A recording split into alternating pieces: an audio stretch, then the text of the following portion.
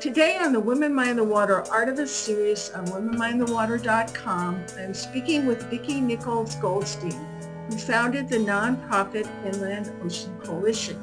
It was her belief that community-based ocean conservation belongs to everyone, not just people who live along the coast. Vicki's career has included writing documents to help establish the Monterey Bay National Marine Sanctuary, serving as executive director for Save Our Shores, and founding Inland Ocean Coalition. In all these endeavors, she has made a positive contribution to ocean protection. The Women Mind the Water Artivist Series podcast on womenmindthewater.com engages artists in conversation about their work and explores their connection with the ocean.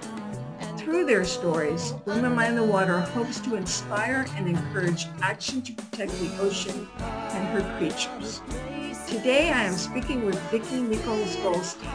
Her impressive credentials include a master's degree in marine policy from Yale University and working with the National Oceanic and Atmospheric Administration to co-write documents for the designation of the Monterey Bay National Marine Sanctuary.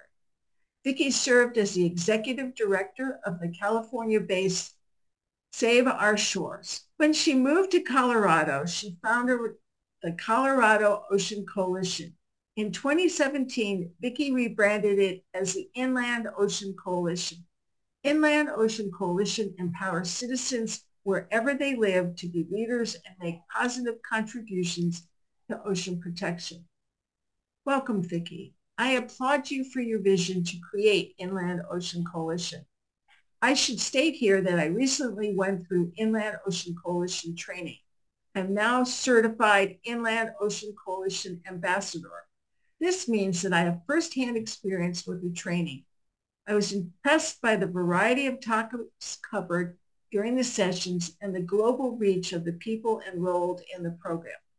But what I think impressed me the most is that you found an impactful way to promote ocean conservation for people living along the coast and those living far away.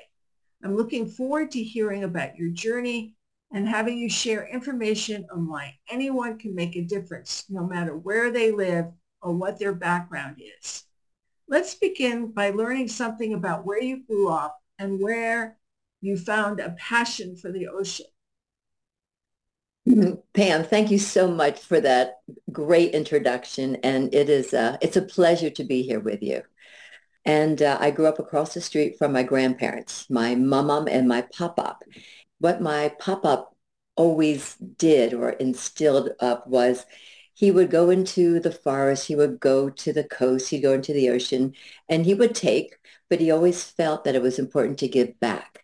So one of my earliest memories is when he would trap snapping turtles and we would have a harvest day. Kids would, grandkids would help and kids would help. And afterwards, we would collect the eggs. My job was to help bury the eggs, water them, and then when the tiny snapping turtles hatched, collect them to then take them back into the wetlands. So there would be that cycle that would continue going. And so that was very impactful for me. And I've always had that philosophy that if you are going to take from nature, you have to give something back. So when did you decide to devote your studies to marine science? Growing up, I loved the ocean. I went swimming and clamming and crabbing and boating. And so I decided to go to college in Maine, on the coast of Maine at College of the Atlantic. And I was attracted to that because it was a human ecology degree.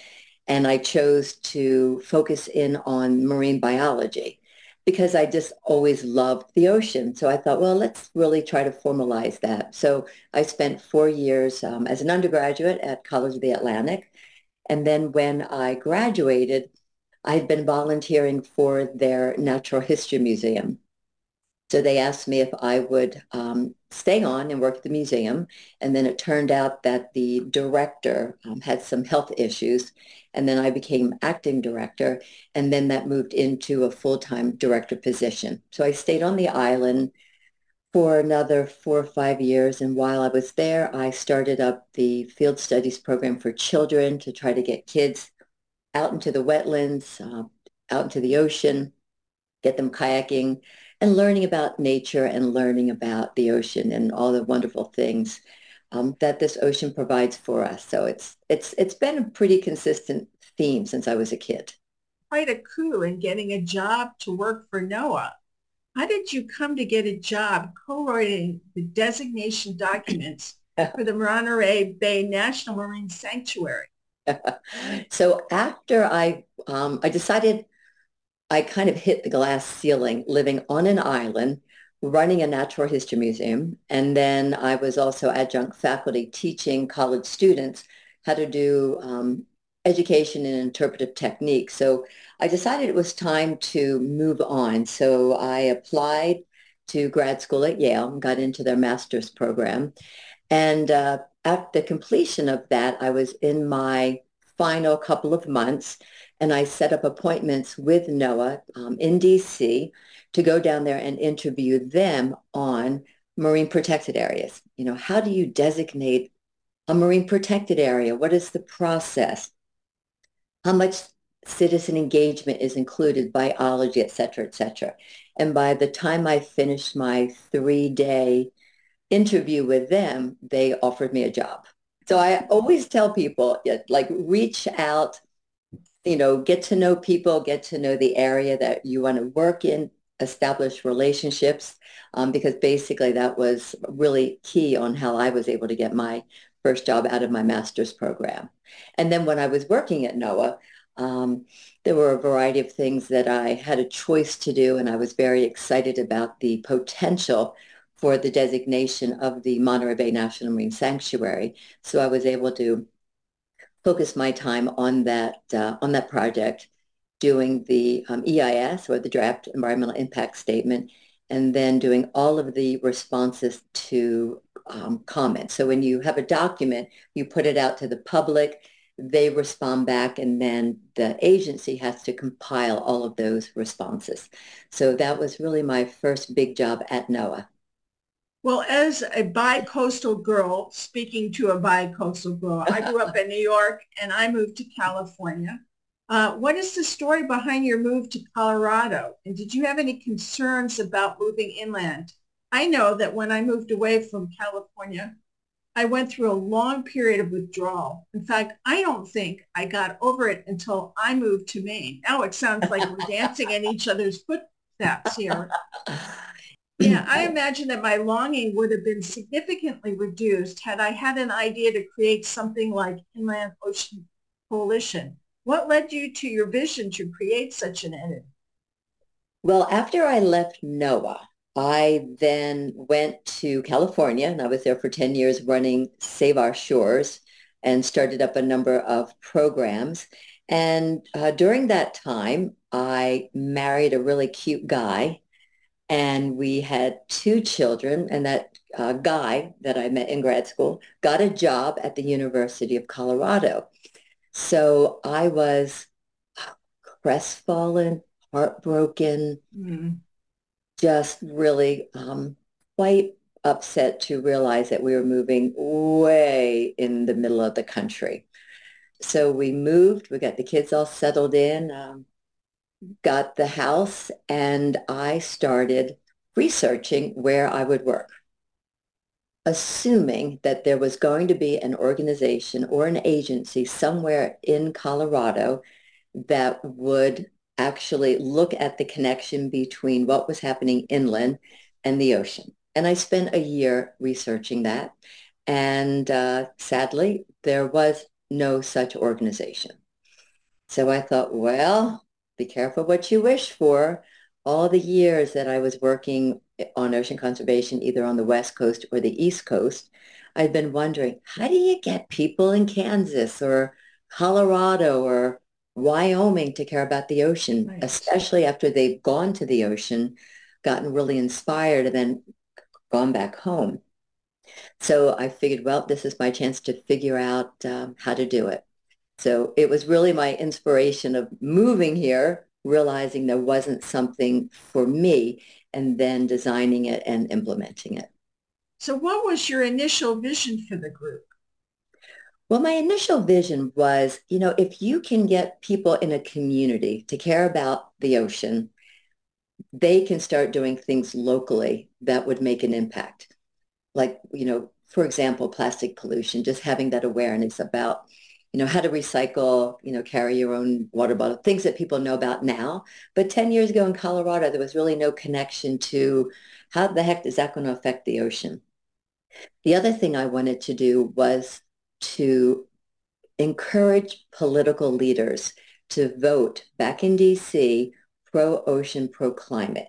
And many of those congressional leaders, they didn't think they had any constituents in the inland states that cared about the ocean. So having people in geographic regions inland communicating with their House of Representatives leaders or their senators, my goal was to get the legislative leaders enthusiastic by saying, hey, I've got constituents, so I'm going to go vote when I have a chance to be on the Hill for this piece of legislation or that one that would promote and protect the ocean.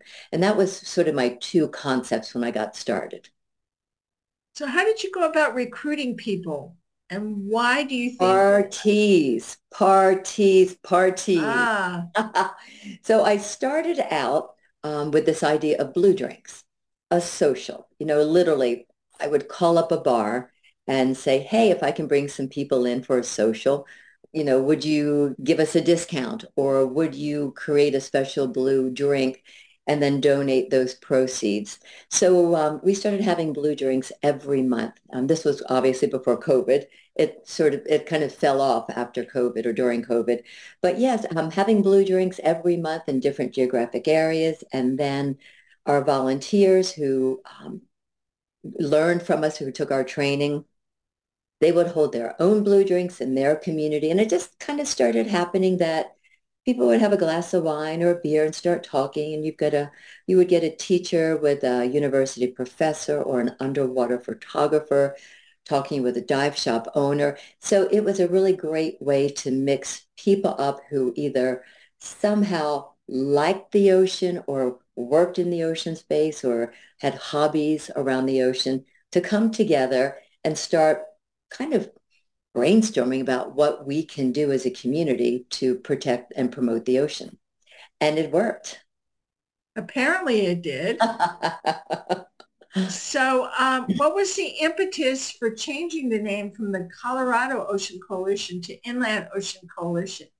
The impetus was primarily the volunteers that we had in other states. So we had people that would start chapters up in Utah, upstate New York, Arizona.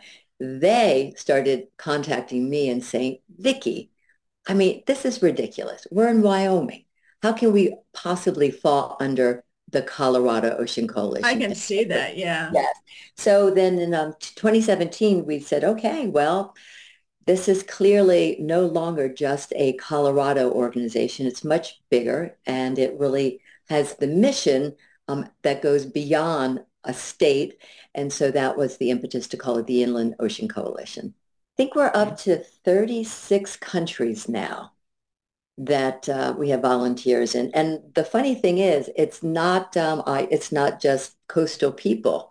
Excuse me, it's not just inland people. There are people, for example, we have a nice group of volunteers that went through the training that are on the island of Roatan. We have people Right. in California, along, Rhode Island, in the States. So it really, I mean, someday we might even change it to another name, but the idea was, yeah, you don't have to see the ocean to protect it. You don't have to be living on the coast. There's something for everyone to do to make a positive difference. Clearly, there's a passion there that matches yours. What is your organization doing today to empower people to make a difference? Well, we are continuing with our inland ocean ambassador training, and then we have enrichments every month, and we're encouraging people who are trained to go into their community and do things that are meaningful to them with our assistance and some of the tools that we have been able to provide them. So a couple of examples. We have a petroleum sunscreen ban initiative that we are working on in Honduras, in Roatan. I'm working with a group of students who are here in Colorado on deep sea mining for them to understand all of the pros and the cons. And we'll be putting on a webinar in that arena. We have other people that are part of Nurdle watches in different states. So they are going out and helping to collect these virgin plastic pellets that are being transported around the United States uh, and internationally, which is the feedstock for single-use plastics, and trying to get them out there collecting it to get them out of the environment, and then also collecting data that can be used for policy initiatives to help ban some of these substances that are going into the environment. So there's lots of different activities. There's different cleanups. There's events. It's really remarkable when you look at the number of graduates, including you who are doing your podcast. So it's really neat to see people doing great things and working together as a team as well. Do you know how many members Inland Ocean Coalition has? And do you have any metric on how active they are? We don't really have a formal membership situation. We have supporters. So, oh gosh, we have thousands of supporters. And, it's funny when you have volunteers. I think any organization, especially an organization that doesn't have a facility like a museum or a nature center, it's if you don't have a gathering spot, people tend to have come and go in cycles. So somebody might be involved for 2 or 3 years and then move off into a new arena. And so I think my staff has been keeping track of that. I don't have that at the tip of my fingers, but I do know at any given time we have hundreds of volunteers that are actively working on projects that promote the ocean. Well, you used to be the executive director, but I gather you've stepped down and moved into director of special projects. So what does that mean for you? What are the special projects that you're working on? So one of the special projects that we are working on currently is the project I just mentioned about the Roatan sunscreen ban. And we're using that as a pilot project to see if we could get that passed with the help of the dive shops and the businesses in Roatan, with the idea that that could be a blueprint for other areas. And it doesn't seem like it's necessarily that huge of a project when you think about it. But when you consider that on an annual basis, thousands of pounds of these toxic petrochemical sunscreens are going into the ocean environment. And many of those areas are very close to coral reefs. And oxybenzone, octinoxate, a lot of the materials that are in these sunscreens are really an herbicide. So when you put these herbicides into the ocean near a coral reef, it really attacks the plant base, because a coral is a symbiotic relationship between a plant and an animal. So you already have the stresses of warming oceans, non-point pollution, and then you have this low-hanging fruit. If we could get people more aware of this, they're now dumping all of these chemicals in that they really don't have to, because there are alternatives. So that's one big project that we've been working on. And then the other is just doing a lot of the policy work that we have been really promoting with, for example, the 30 by 30, the America the Beautiful Act. So we've been working for years really trying to get that highlighted by the administration. So they've adopted that. So now we're working with our partners and our collaborators to try to get more national marine sanctuaries implemented in the U.S. and additional marine protected areas set aside as areas of special concern, where there'll be more no-take areas around the world's oceans. And so that takes a lot of coordination and communications with different groups around the world to really kind of get that promoted and getting communities engaged to help facilitate that achievement. As you're pointing out, the ocean, which is two-thirds of our planet, has many challenges facing it. You mentioned plastic pollution. You mentioned, well, you didn't mention acidification, but it's part of global warming. Mm-hmm. And there's so many others. So how do you balance educating people about these challenges with keeping them hopeful that they can make a difference? Well, I deal personally with a lot of college students and elementary students. I speak frequently. And I think that having a sense of optimism is very important. There are challenges and we know it, but I think the exciting thing is we know what to do. We just have to create the political support to get the right things done. 6, 7 years ago, we would not be sitting in Colorado talking about ocean protection. People thought I was really wacky when I started this up back in 2011. Now it's become like, oh, that's great. The more people that know about it, the more aware we are and the more that we can get done. So having an awareness of all the challenges, I think it's very, very important, but also having the sense that we know how to fix it. So if we just get more engagement and really try to work within our political framework to get legislation, regulations, and laws, and then have enforcement, there's a lot that we could do. And also with plastic pollution, we're getting closer and closer to creating an international plastic treaty. I think that's very optimistic that the whole idea of plastic pollution has now reached an international level where we're all working together to really try to get on top of it. I hope so. Finally, I'd appreciate it if you'd offer our listeners suggestions on how they can be successful advocates for the ocean. Well, I think probably the most important thing is do what you feel good about. Like just like if you feel like your contribution is biking more and driving less and using less, fossil fuels, that is helping the ocean because as you know, as we burn these fossil fuels, the carbon dioxide goes up into the atmosphere, goes back down into the ocean, and it creates the acidity change, which is what you were talking about, ocean acidification, where it's just changing the pH and it's making it harder and harder for animals to create their shells and do what they need to do in the ocean. If your thing is education and communication, talk about it with your friends. If it's plastic, carry your own water bottle and your bags. But there's always something for everyone to do, number one. So, and then two is just to educate yourself so you are aware.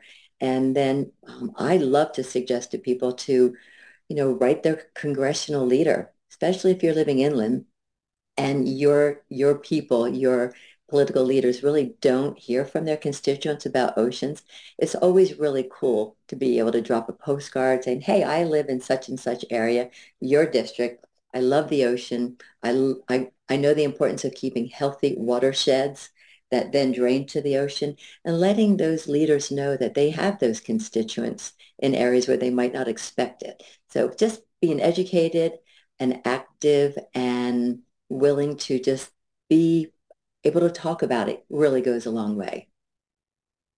Well, I am really pleased that you accepted my invitation to be on the Women Mind the Water Artivist series podcast. I hope our discussion helps listeners understand wherever they live, they can make a meaningful contribution to protecting the ocean. I'd like to remind listeners that I've been speaking with Vicki Nichols Goldstein, an advocate and founder of Inland Ocean Coalition. Vicki has worked diligently to make positive contributions to ocean protection. Vicki Nichols Goldstein is the latest guest on the Women Mind the Water Artivist series podcast. The series can be viewed on womenmindthewater.com, Museum on Main Street, and YouTube. An audio-only version of this podcast is available on womenmindthewater.com, on iTunes, and Spotify. Women Mind the Water is grateful to Jane Rice for her use of her song, Women of Water. All rights for the Women Mind the Water name and logo belong to Pam Ferris Olson. This is Pam Ferris Olson.